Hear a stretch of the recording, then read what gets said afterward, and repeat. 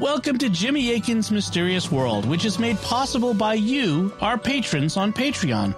I'm Dom Bettinelli, and joining me today is Jimmy Akin. Hi, Jimmy. Howdy, Dom. Folks, we're always looking for ways to thank you, our patrons, for your generosity in making all our shows on StarQuest possible, and this is one of those ways. We reached out to you and asked if you had questions you'd like to ask, and we got many great responses, so many. And that's what we'll be talking about on this episode of Jimmy Akin's Mysterious World. So, Jimmy, what are we going to be talking about today? Well, we're going to be talking about psychedelic machine elves, also cryptozoological animals, speaking with spirits, bilocation, where twins get their souls, the Bible code, what are pagan gods, and more. Excellent. So our first question is an audio patron question, and it comes from Chris from Maine, and I'll play it now. Hi, Jimmy and Don. This is Chris from Maine. I was wondering if you think that the descriptions of the nativity of Jesus in the apocryphal Gospels are describing a macro-scale Bose-Einstein condensate event, which could explain the lack of childbirth pain experienced by Mary. Thanks. Enjoy the show. So, it's interesting. There are apocryphal gospels like the infancy gospel of James, also called the proto-evangelium of James, though I'm phasing out that word because these days it's better known as the infancy gospel of James. And that's a lot easier for people to understand than proto-evangelium. That talk about circumstances connected with Jesus's birth. And in I'm not sure entirely which of all the phenomena Chris is thinking about, but in the infancy gospel of James, there are two particularly notable things that happen in connection with Jesus's birth. One of them is Joseph has gone to fetch a midwife. And as he's trying to do that, time seems to stop. And for a moment, it's like everything in the world stands still. He's watching people and like they're eating and they're putting their hands to their mouths, and he's watching sheep that are lapping up water at a stream and their tongues are frozen, and birds are frozen in the sky. And so this time stop happens. Everything in the world just stops to commemorate the birth of God's son, and then it resumes and time starts going forward again. But he perceives this. So his consciousness is still operating during the otherwise time stop. And then also Jesus is miraculously transported out of Mary's womb. And so she experiences no childbirth. And this is like a 2nd century document. This is from the mid-2nd century. So it's very early. We have an even earlier one. It's not a gospel, but it's an early Christian writing called the Ascension of Isaiah, that also has a version of an account of Jesus's birth, where basically Joseph and Mary are at home, and there is this great light that fills the room where they are, and then Jesus appears in Mary's, outside of Mary's womb, and her womb is, like it was before. She's no longer pregnant. And so Jesus seems to just pass through her womb in this wave of light. And that is actually written, that document, the Ascension of Isaiah, is written based on internal evidence around the year 68. So I'm sorry, 67 AD. So it's remarkably early. And so you did have these miraculous birth traditions that were in the 1st century and in the 2nd century and so forth. And Chris is asking, could they be explained by a Bose-Einstein condensate, also known as an Einstein-Bose condensate? And I should explain what that is. So people are familiar with at least 3 traditional states of matter: solid, liquid, and gas. So, like water, it can be solid, like when it's ice. It can be liquid, like when it's in your cup, or it can be gas when it's coming out of the spout of a tea kettle. Well, there's also a 4th state of matter, which corresponds to one of the classical 4 elements. You have earth, water, and air as classical 4 elements. That's solid, liquid, and gas. But then the 4th classical element is fire. And fire is a state of matter called a plasma, where you have the atoms are so excited that they're like not only like gaseous, but they're exchanging electrons between each other and so forth in this really dynamic way. And so plasma is a fourth state of matter. And then there are additional states of matter that scientists have figured out could exist, and in some cases we verified that they do exist. And one of those is known as a Bose-Einstein condensate. It was proposed in the early 20th century by Albert Einstein and a colleague, and it was later we made them in a lab fairly recently, actually. So we now have made Bose-Einstein condensates as a fifth state of matter. So what are they? Well, basically, if you cool matter down towards close to absolute zero, quantum mechanical effects will take over that will cause a bunch of different atoms to become quantum mechanically linked in such a way that they are governed by a single wave function and act, in essence, as if they're like a giant superatom. So it kind of blends the different atoms together quantum mechanically. And then when you raise the temperature again, it falls apart and you get different atoms, individual atoms once more. So could this explain some of the things we read about in these apocryphal gospels regarding Jesus' birth? Well, so as you approach absolute zero, time slows, stuff slows down. Heat is a measure of kinetic energy in the form of the vibrations of the individual atoms, and that slows down. And, when things freeze, when they get cold, they stop moving as fast. And we've got a time stop reported in the infancy Gospel of James. Also, and this is more what I think Chris was thinking about, if you have a Bose-Einstein condensate form between different groups of matter, it kind of acts like one, and quantum mechanically you can have things like electron tunneling happen, where you have an electron that seems to pass through a solid barrier, and you've got Jesus passing through Mary's womb, and that's kind of like quantum tunneling, maybe. So it's an interesting idea, but I don't think that it's ultimately the explanation.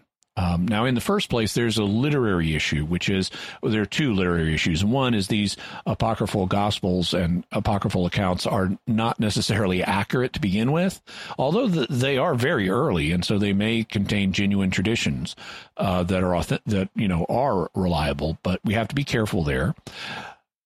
It's also clear, though, that this is not what's in the idea of a Bose-Einstein condensate is not what's in the author's mind, because they didn't have the concept before the 20th century. And so certainly the writer was not trying to communicate that this involved Bose-Einstein condensates. But could it anyway? Well, God can miraculously suspend the laws of nature and do anything he wants, so I can't say it's logically impossible that a Bose-Einstein condensate could have been involved in these phenomena, but I don't think it's likely, because one of the things about Bose-Einstein condensates is in order to create them, you need to freeze things down to almost absolute zero. And if you freeze things down to almost absolute zero, you would kill everybody. And so, Mary didn't die. All the things that Joseph saw, the sheep and the people eating lunch and the birds in the sky, they didn't all die. And so that would suggest it was not a Bose-Einstein condensate, even if you say those phenomena actually happened. Also, I have a question of a theological nature about what this would involve if Jesus passed through Mary's womb due to a Bose-Einstein condensate. Presumably, and this is interesting because it parallels questions that were actually discussed in the Middle Ages. Like, so if Jesus's body dies and his soul, his human soul, leaves, is it still Jesus's body? Or is it just a corpse? Well, actually, we got an infallible definition on this one, and it's still Jesus' body. That was dealt with at one of the medieval councils. But a similar thing applies here. If you've got the matter in Jesus's body, and you and the matter of her womb, and you reduce that to a Bose-Einstein condensate, even if it doesn't kill everybody, is it Jesus's body anymore? If it's become quantum mechanically linked with other matter that is not part of Jesus's body, and that it all becomes effectively one big superatom, one big quantum mechanical phenomenon. And it seems to me that there would be a strong theological argument it ceases to be Jesus's body if it becomes so linked with other stuff that it's really not a human body anymore. It's really a single quantum mechanical thing that's functioning like a giant superatom.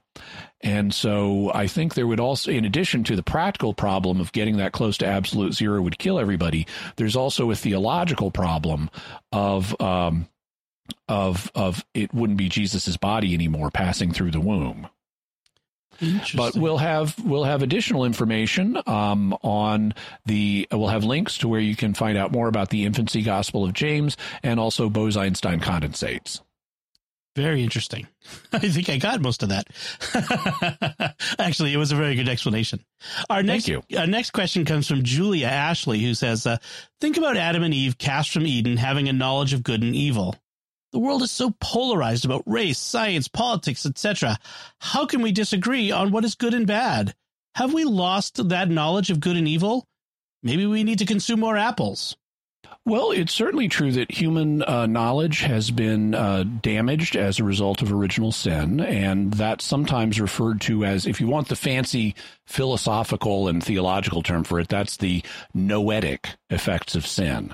Noetics is connected with the mind, and that's why Edgar Mitchell, the former astronaut who became very interested in parapsychology, founded the Institute for Noetic Sciences, which was to study psychic phenomena.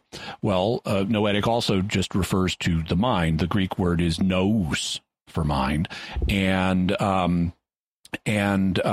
so the damage that's done to our minds and darkens our intellects when it comes to making moral judgments is part of the noetic effects of original sin. Now, we should point out that Genesis never says it's an apple. It's just a fruit. And I actually had a friend from Lebanon, so he's from the Middle East. And when he came to America and heard Americans referring to the forbidden fruit as an apple, he just exploded laughing. It's like, that's like saying they fell because they ate a French fry. And indeed, it's traditional in Western culture to depict it as an apple, but Genesis never actually says that. In terms of if we had access to the fruit of the tree of knowledge, should we eat more of it? Well, maybe, but I don't know. Hair of the dog may not always be the best strategy. Could make things worse.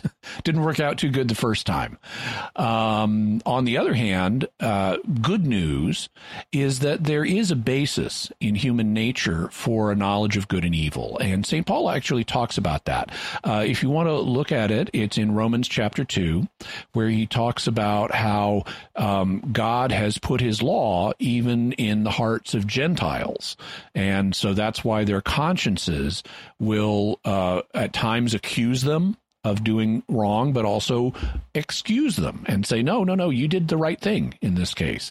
And so St. Paul says that even Gentiles who've never heard the law of Moses, they still have God's law written in their hearts, even if it's in an imperfect form, because it's been damaged by original sin. So the good news is, well, it actually is written into human nature that we have a knowledge of good and evil. And actually, historically, we're on a good path. People, and this is explored it comes as a surprise to a lot of people because we have a kind of hindsight bias cognitive bias that says, oh, things were so much better in the past. Actually, no, things were horrible in the past. And they are much, much, much better today. And this is something that's explored by the cognitive scientist and linguist Steven Pinker in his book, The Better Angels of Our Natures, where he shows how if you look at the empirical data across thousands of years and then hundreds of years and then just decades, the trend in human history is towards greater freedom and liberty and less violence and more compassion. And so actually, even though obviously we have problems today, and even though we do have a lot of bad polarization today in American society, the trend line historically is actually positive. And so maybe the current divisiveness is something that is temporary. It certainly doesn't have to be. I mean, the way it is, even a few decades ago, people were a lot less polarized than they are now. And that gives us hope that a few decades from now, we may have found a way to overcome this. But the key to doing that, as always, is charity. Being willing to be loving to other people and to consider their viewpoints respectfully and not be so polarizing. And that's a big part of what we're about here on Mysterious World. That's right. This next one comes from Anonymous, who says, Mysterious World is one of my favorite programs, which covers TV, movies, podcasts, and news outlets. And I appreciate your honesty, perspective, and charity. Thank you. I was wondering if it's a sin to ask for a sign from God, angels, or saints. Is it tempting God? Also, I was most certainly haunted last year. It took me months or years to see it was supernatural and not natural, and I refused to speak to it, even though it would make its presence known to me while I was praying, among other times, because of the danger that it might be a demon. What would have been the issue if I spoke to it and it was a demon? Miraculously, a priest offered to help me. I did not ask him before he offered. He seemed to just know. During COVID, when no one else was making house calls, and he delivered it. It disappeared 3 weeks later. The whole experience was awful, but I have compassion for that entity who seemed stuck in my 1937 house. I did my best to ignore it for so long, and now I try to remember to pray for it in hopes it will pray for me. Thanks again.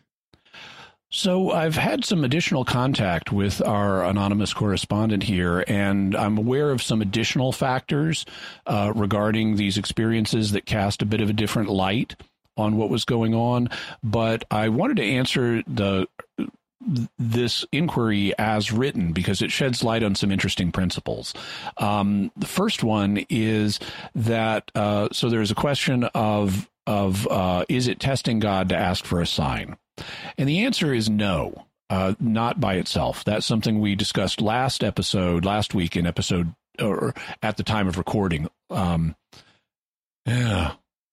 wobbly, timey wimey. Pre-recording stuff makes things interesting. Listen to episode 208 on time travel prayer if you want more on the on what testing God means. That 208 may or may not be out at the time you're listening to this. But in 208 we discuss the issue, and as long as you're not threatening God that I'm not going to believe in you, or I'm not going to believe you love me if you don't do a miracle right now, as long as that's not the attitude you're taking, as long as you're just saying, Lord, it would really help me if you give me a sign, that's fine. That's not testing God. And so that's okay. Now, obviously, miracles are uncommon, so don't expect that you're definitely going to get one, because maybe you will and maybe you won't. But asking for help from God, whether it's in the form of evidence or a miracle or something, that's totally fine. In terms of speaking with an apparent spirit that is manifesting in your home, well, it could be a demon. It could be an angel. Angels can sometimes be scary. I mean, notice what the first thing the angels tend to say when they show up is, don't be afraid, and so they can be scary and sometimes cause plagues and stuff like that. But also, saints can appear. And according to Thomas Aquinas, as we talked about in episodes 105 and 106 on St. Thomas Aquinas and the occult, Aquinas is of the opinion that, not only can saints appear to us, but souls in purgatory can appear to us, and even damned souls if God wants it, can appear to us. Then although most of the historical accounts are either saints or souls in purgatory. And then there may be spirits that God has created that we don't know anything about. So all kinds of things can appear. The question is, can you speak to them when they show up? And I've run into people like our anonymous correspondent who have been under the impression that that you shouldn't talk to a spirit. And I don't know why you would think that. I mean, it's never forbidden in the Bible, or in church documents, I suppose. I mean, maybe there are some people out there spreading the idea, oh, you don't want to talk to a spirit if it shows up. But that's not been the historical attitude as far as I can tell. Instead, there's been an encouragement to engage if a spirit shows up, because otherwise, how are you going to know what kind of spirit this is? I mean, it may announce itself and say, hi, I'm the angel Gabriel. But even then, you need to test it. I mean, that's what we're told in St. John's writings, is test the spirits. Don't always believe them, because some of them are lying. And St. Paul also has information in 1 Corinthians about testing the spirits. So the idea of what to do if a spirit is showing up is test it, find out about it. And that's going to mean talking to it. So there's no barrier to talking to a spirit if it shows up. I would say you need to do your own little and you may want to consult a professional parapsychologist, but you want to do your own little paranormal field investigation and say, okay, who are you? What do you want? What evidence can you show me that what you're saying is true? And, be open-minded, but also use critical thinking. It's like St. Paul said, test everything and hold fast to what's good, but be aware that there's also bad out there. And so I wouldn't have any hesitancy if a spirit started manifesting to start quizzing it and trying to figure out what I could. And it might very well turn out that it's a soul in purgatory that needs some help, and I'd be happy to pray for it afterwards or provide whatever other kind of assistance I could. Colleen Cavey writes, if Judas' portrayal of Jesus was necessary for the passion and crucifixion to occur, and Jesus knew this, why did he say it would have been better if Judas was never born? Was Judas's portrayal not necessary? This is this has always been almost a brain teaser for me. Thank you. Love your show. Okay, so I guess we need to ask a question when Jesus says it would have been better if the man who betrays him had not been born. Better for whom? If Judas's betrayal was necessary, it would not have been better for the world if Judas hadn't been born. Instead, it would be better for Judas if he hadn't been born, because Judas, in betraying Jesus, is committing a really grave sin. And that sin would send him to hell if he didn't repent. And obviously going to hell is not a good thing. It would be better not to be born. And so I think all that Jesus is saying is that it would have been better for Judas not to be born, not that it would have been better for people in general if Judas were not born. God, of course, knew by his foreknowledge Judas's free will choice to betray Jesus, and he incorporated that choice into his plan, but Judas still made it by free will. And so, he was influenced by the devil, but he still had fundamental human freedom, and so he's still responsible for what he did. Good news.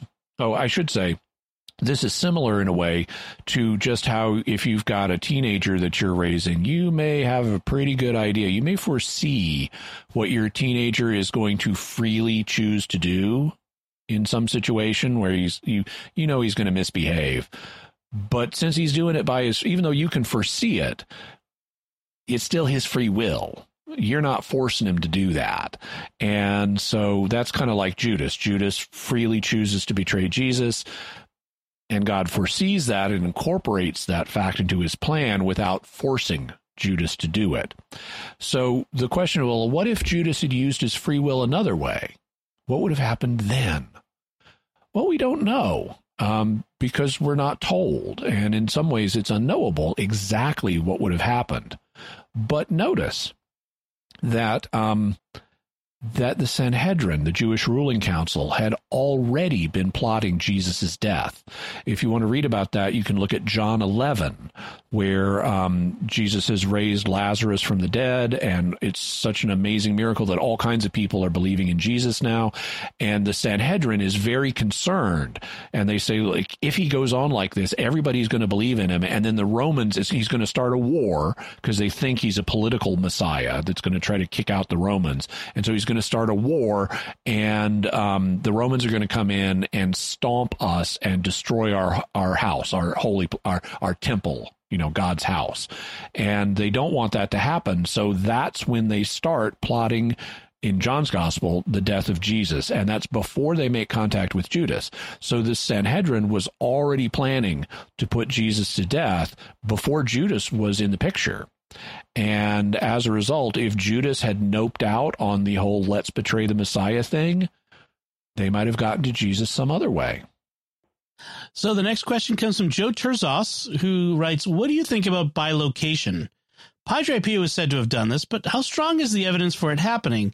And is there any other credible claims of bilocation? Okay, so bilocation, for people who may not be familiar, is a phenomenon where someone is reported to be in two places at once, or at least to appear to be two places at once. And it takes different forms. It's an active it's an active subject of interest, both in the religious community and in the paranormal community. So you have religious bilocation reports and you have paranormal bilocation reports. And I'm working on an episode where we'll talk about both of those. But for now, there are credible claims of bilocation, including of Padre Pio. In fact, his first report, so Padre Pio was a Capuchin saint and mystic who lived in the 20th century. And in the early 1900s, when he was just 17 years old, he had his first bilocation experience. And the thing is, he documented it. Like, he wrote about it, and because he wasn't even a priest yet, he was like a novice in his monastery, or whatever the monk equivalent of a novice is. And he wrote it down and gave it to his superiors, and they kept it in their archives for years. And then later, the people that Padre Pio encountered when on this first bilocation got in contact with him, and they were able to confirm the story from their ends, and they got interviewed about it and so forth. So actually, that particular bilocation of Padre Pio, which happened, like I said, when he was only 17 years old, that's very well documented. And there are other documentations, including going back among the ancient Greeks. They had accounts of bilocation happening as well. And in the paranormal community, there are instances where it happens. It comes apparently in different forms. Sometimes there will, kind of like ghost perceptions do. Sometimes people will have a feeling that they're sensing a presence, but they don't have any sensory experience of it. I'm feeling there's a presence here. And then sometimes they will have some sensory impressions of a ghost, but they're kind of fuzzy and indistinct. Like, they'll see this shape of somebody, but it's kind of fuzzy and indistinct. And then they have, or I should say, before we get to that stage, there's a stage where someone sees a ghost in their mind's eye. They're not seeing anything with their physical eyes, but they have an image that's stuck in their mind's eye, and they perceive that as a ghost. And then a step up from that is they're starting to have what feels to them like actual sensory experiences, but they're unclear. Like, they're seeing a kind of misty shape or a transparent shape or something like that. And then kind of at the top of the ghost encounter spectrum, they're thinking they're seeing a person. They don't know it's a ghost. They just think, oh, there's my friend so-and-so, and they don't realize so-and-so has died. And so that's kind of the top level where, as far as they know, they're seeing someone with their physical eyes when really there's no physical person there. And they may even go and touch them and feel them with their hand, even though there's no physical person there. And bilocation seems to work like that. You have instances where people would see Padre Pio, for example, and say, oh, there's this priest, and they wouldn't think anything about it. It's not like he was a transparent priest or anything. It's just, this is like type 1 fully sensory experience. Oh, there's this priest I don't know. And later on, they find out it was Padre Pio, and he was located somewhere else when they saw him. Then you have other encounters with Padre Pio where some people are seeing him and others are not. And so at the same encounter. So, like, there's a famous story where one of Padre Pio's associates was having a meeting with some people that knew Padre Pio, and he knows Padre Pio is back at the monastery, but the people he's meeting with start gossiping. And they're kind of trash talking some people they know who aren't there. And one of them suddenly says, Padre Pio has an angry face. and they quickly reverse course and start talking up these people. It's like Padre Pio has a calm face now. And so that was an instance where this person knew that Padre Pio wasn't really with them. Physically with them, but was still perceiving him in some way and felt the need to report that to the others. And so there's different kinds of bilocation. And in terms of what explains it, I mean, there are ways whereby God can bend space-time and make something present in more than one location at a time. But it seems, actually, if you go back and you read what Catholic theologians have historically said about this, many of them have said bilocation, and this is not universal, so this varies from one theologian to another. But if you look at people like St. Thomas Aquinas, they'll say really how we should understand these bilocations are in terms of images. It's not full physical presence. It's someone seeing a mental image that maybe they do or don't recognize as a mental image, but they're seeing a mental image of somebody by God's grace or, through this miraculous process. They're seeing this person, or maybe it's like a temporary body, but it's not the same as their physical body. It's like the aerial, what the medievals would call aerial bodies that angels could knit together for themselves as a kind of temporary body and then would dissolve. So at least the way these theologians have understood bilocation, it may be, it's not really the person's full physical body. It's either a temporary body or it's a mental image. Or a mental impression that someone is present, even if they're not seen. So there's kind of a spectrum there, and we'll be talking about all that in a future episode. So it should be of interest both to religious listeners and to listeners in the paranormal community. Cool. The next question comes from Peter Epps, who says, I know cryptozoology has come up before, but as someone who grew up on strained efforts to defend young Earth under the rubric of scientific creationism, I remember hoping some of the claims of Kent Hovind would hold up. To put it in the form of a question, are there any of these claims that hold up in their own terms, disregarding the inferences drawn from them? Well, we'll have a lot more on cryptozoology in the future. I'm currently researching various episodes on it, and some cryptozoological claims have more credibility than others. For example, we mentioned in our Drop Bears episode a creature that is known to have existed until, I believe, the 1930s, when the last one died in a zoo because someone forgot to do the thing that would have kept it alive. But it's a creature known as a Tasmanian tiger or a Tasmanian wolf or a thylacine.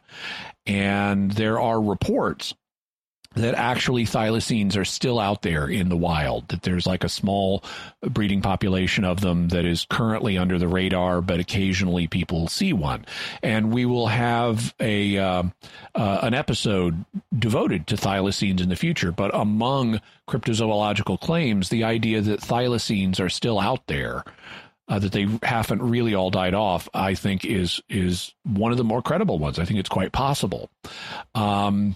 I'm not aware of any claims by Kent Hovind that I would regard as likely. I haven't studied them in detail, unfortunately, but we will be covering more cryptozoological issues, including thylacines, in the future. I would like to point out that a recent episode of another StarQuest show called Let's Science, they discussed efforts and scientific claims that they might be possible to bring back the thylacine using DNA things like in Jurassic Park, and what could possibly go wrong with that. But we'll see how that goes. Well, fortunately, thylacines aren't quite as threatening as T-Rexes or velociraptors. That's true. But yeah, no, and I plan on talking about that in the show as well, because I'm aware of these efforts. And I think one way or another, we're going to have thylacines in the future, either because we find them in the wild or because we bring them back using DNA. Or a little of both. So check out Let's Science at sqpn.com/science.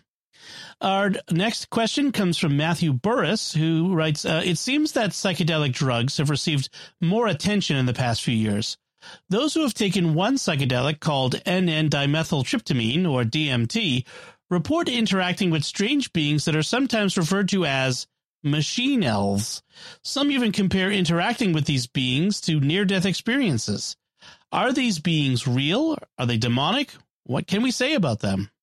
Well, we will be talking about the psychedelic machine elves in the future, and people who use various substances like DMT do regularly report, I mean, not always, but frequently report encountering these beings while they're high that we don't normally see around us. And they can take different forms.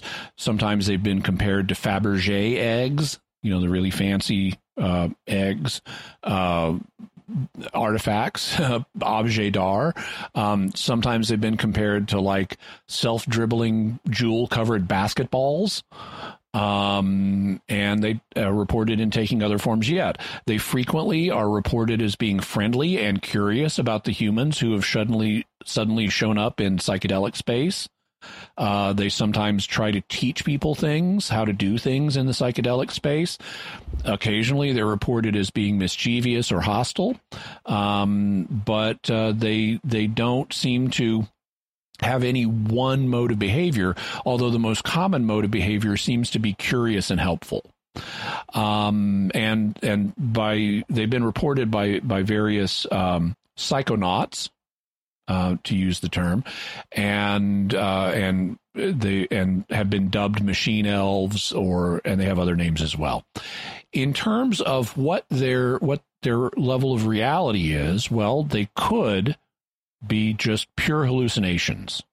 Like, you know, the people we see in dreams are normally not real. They're a product of our subconscious. And so if someone is high on DMT or something, then it could just be the subconscious part of their mind is producing this, just like dreaming. And so maybe these are just dreams. On the other hand, it is possible that because psychedelic substances do affect your perceptions, maybe the psychedelic substance is altering one's perceptions in a way that allows one to perceive something that you couldn't normally perceive. And so maybe we do have, you know, other intelligent creatures living around us on another plane that we don't normally have access to. In fact, we do. We call them angels and demons. And maybe these are angels, maybe they're demons, maybe there's something else that we just don't know about, but that also lives around us in a way we normally can't access. And maybe these substances allow us to access perceptually these beings. So that's a possibility. You might wonder, well, how would that work? Well, so, you know, angels are pure intellects. They're so they're going to communicate with each other telepathically. And maybe if humans have a telepathic ability that's latent, if the drugs can turn on that telepathy, maybe you could perceive angels around you or other creatures around you that have intellects. So it might be telepathic communication. On the other hand, there's also another possibility, which is that these machine elves are not completely illusory, but also not independent. So maybe they are, and perhaps I should proceed a little further and get back to that possibility. But there's a kind of in-between possibility between it's just a hallucination and it is an independent entity.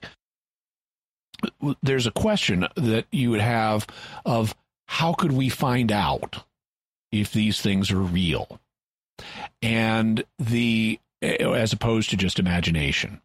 And the logical way to do that is, to my mind, is to test the spirits and start quizzing them and say, okay, hi, Mr. Machine Elf, can you tell me something that I don't know, but that I can verify later on?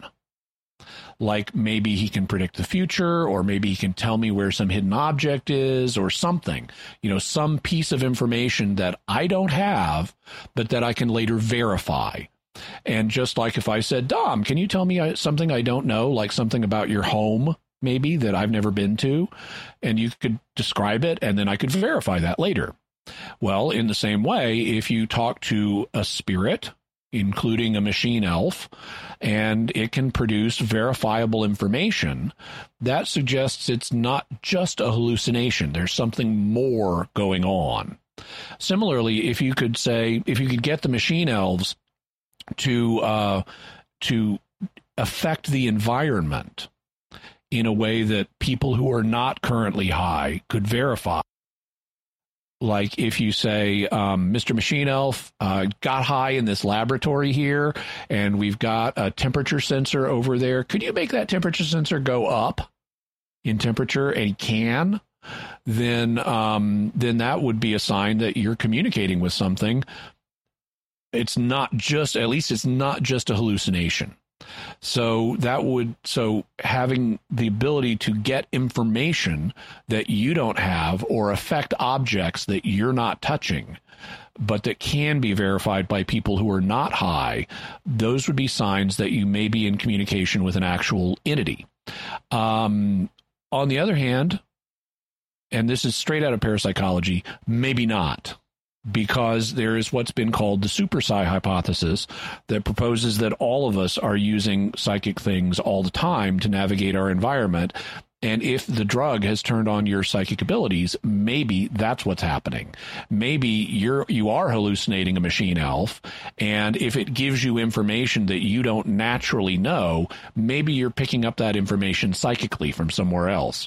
Or if you've got a temperature sensor, like a thermistor, and it affects the temperature of the thermostat that the thermistor is registering. Maybe it's not the machine elf. Maybe it's you. Maybe you're psychokinetically doing that. And so it's always really hard when in parapsychology to distinguish, is this a spirit or is it super psi? Is it really another entity, or is the person himself doing this and not realizing it because he's doing it subconsciously? But at least those are the kinds of tests that one would want to do to investigate, are machine elves anything more than just mere hallucinations? Sarah Morell asks, I realize we don't know exactly when human beings are ensouled, but given that we believe life begins at fertilization, it seems to me that that's when ensoulment occurs as well. Yep. Given that, I really think that when identical twins are formed by the split of the embryo, that the soul splits as well.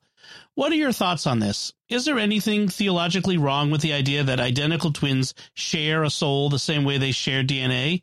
I have fraternal twins myself, but I've always found the subject of twins to be highly interesting. Thanks. So there are a few. This is an area that the church doesn't have a teaching on, and so we're left to speculate. There are a few parameters. After the split, the monozygotic twins, that's twins that came from a single zygote, definitely have separate souls. It's not like you've got a single soul that's animating two different bodies. If you've got Bob and Bill are identical twins, Bob has a soul, Bill has a soul. They're not like a soul collective, like a spiritual Borg or something. Similarly, so that's one parameter. After the split, definitely two souls, two complete souls. It's not like one of them has half of a soul and the other has half of a soul. It's also a parameter would be when you have, since the intellectual soul is the form of the body, if you have a single zygote, so you've got one zygote, it's going to have one soul. So somehow it's not like it has two intellectual souls. It's just got one. So what happens when the zygote splits? Well, one possibility, which I think is perhaps what Sarah is envisioning here, or something close to what Sarah is envisioning, is that when the body splits, the soul essentially splits in a kind of quantum way. And when I say quantum, I mean that in the sense of souls are irreducible units. You can't have half of a soul or 3/4 of a soul. Souls are binary. Either there is a soul there or there's not a soul there. And so you could have a single soul that like duplicates itself and then, is the form of the bodies of Bob and Bill. So that's possible. It would require souls to be quantum phenomena that can split in that way, so that you have essentially two identical souls at that point that then proceed to develop along with the bodies as one's soul changes over time depending on what you do. Another possibility is that you have this initial zygote that gets to a certain point and then it tears itself in half and dies, so that the two resulting twins, although they share the DNA with the original united zygote, that zygote got torn apart. And if you tear a body apart, you don't have the same body anymore. So on this view, you'd have a single zygote with a single soul, and it gets to a certain point, and then when its body tears apart, you no longer have the same body, and thus its soul is gone. Its soul goes to heaven, or, wherever such souls go. And at that moment, you have effectively two new conceptions. And those two new conceptions each get a newly created soul. And that gives you Bob and Bill. Another possibility is that you've got the united zygote, and part of it tears off at the split, but part of its physical form tears off at the split, but the rest of it still has continuity with the original zygote sufficient that it's really the same thing. It's like you've got a zygote that spits off a part of itself. And in that case, if there is continuity between Bob and the original zygote, then Bob would have had one soul all the way through it. And when he spit off Bill's physical body, that was effectively a new conception, and God created a brand new soul for Bill. So there are several possibilities here, and currently the church doesn't have a teaching on which of these is right, so it's a matter for further philosophical, theological, and medical study to figure out, because we need to know more about exactly how does this splitting happen. Is there a reasonable basis for saying one of the twins is in more continuity with the original zygote than the other twin is, as in the last example? That's lots to think about. The next question comes from Christopher Hagan, who writes, Dom and Jimmy, thanks so much for producing the show. It's my favorite podcast, and I listen to it daily with my 3 boys on the way to school, although some of the true crime episodes I shield their ears from, even though I still enjoy those. That's why we don't do those a whole lot, because we want to make it accessible for parents and kids. Right. I haven't listened to every episode yet, so I'm not sure if you've covered this, but how about the Bible code? Is there really a skip code found in one of the Hebrew copies of the Old Testament? Okay, so we have not yet covered the Bible code, though we very well may do so in the future. What a skip code is, for people who may not be aware, is a kind of code where, in order to decode the message, so you have a block of text in front of you, and you skip so many letters to get to the next correct letter in the code. For example, you might say, this is a skip code 5, in which case you take every 5th letter and you skip the ones in between and just take every 5th letter and put them together, and that's the message that you're supposed to get when you decode it. So there is this claim, and it's been around for a while in I mean, it's been around for a while, but there is this claim that in the Bible,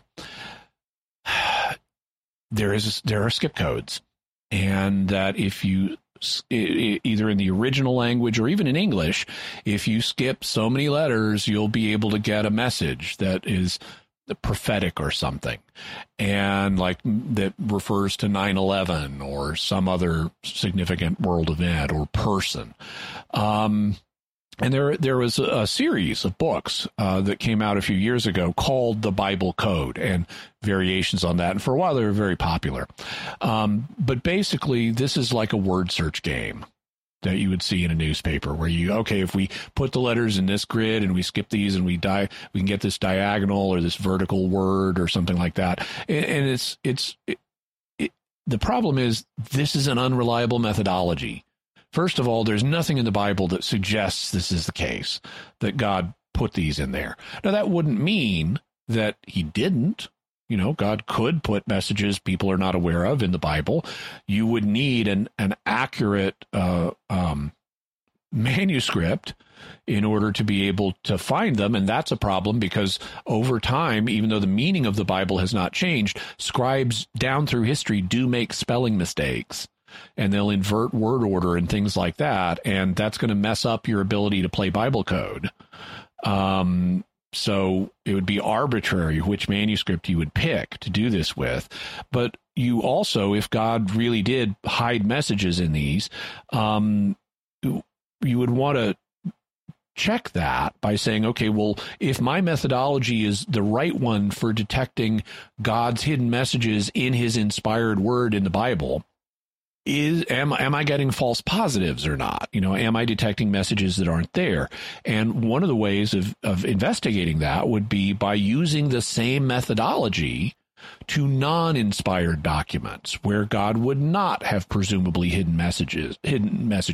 And if your methodology is both picks up hidden messages in the Bible and hidden messages in non-inspired works, then your methodology is too sensitive to hidden messages, and you're getting a bunch of false positives. So what do we find when we use Bible code-like methodologies on the Microsoft user license agreement? We find hidden messages in it. And what do we find when we use the Bible code methodology on books like Moby Dick?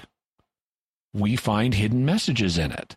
And so the methodology appears to be oversensitive and unreliable. Also, the results that it returns are highly subjective. They're very impressionistic. It's not like you're getting complete sentences from God that says Indira Gandhi will die in the 1980s by an assassin's bullet.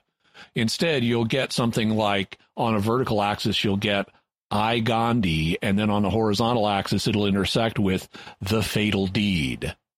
Okay, that could be anyone named Gandhi getting killed. How do you know it's not Mohandas Gandhi? He got done in by a fatal deed too.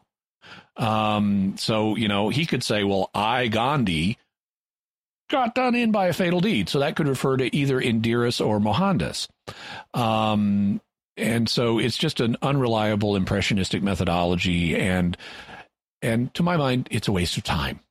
But we will have more on the Bible code, as well as in the further resources, just as we'll have more on these other mysteries we've been talking about. So I haven't listed all the further resources we have, but definitely check them out.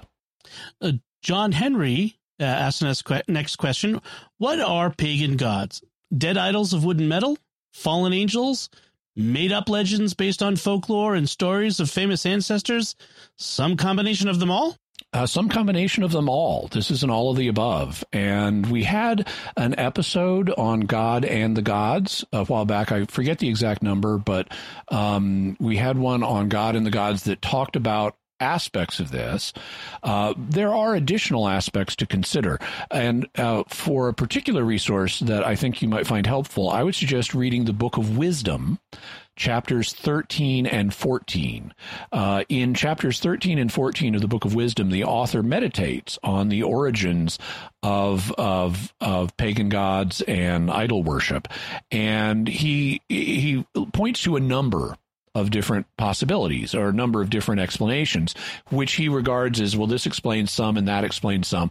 One of the possibilities he mentions is the personification of the forces of nature, to where he says that, some people look at the beauty of nature and the stars and things like that and say, these must be the gods that rule the world.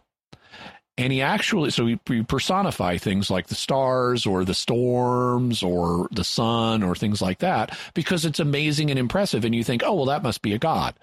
And he actually says, the author, the people who do this may not be that blameworthy, because they are at least recognizing the greatness of the Creator's creation. It really is great. Storms are impressive. The sun is impressive. The stars are impressive. And they're recognizing the beauty and impressiveness of God's creation. They're just stopping short of getting to the real Creator. So maybe they're not so blameworthy for doing that.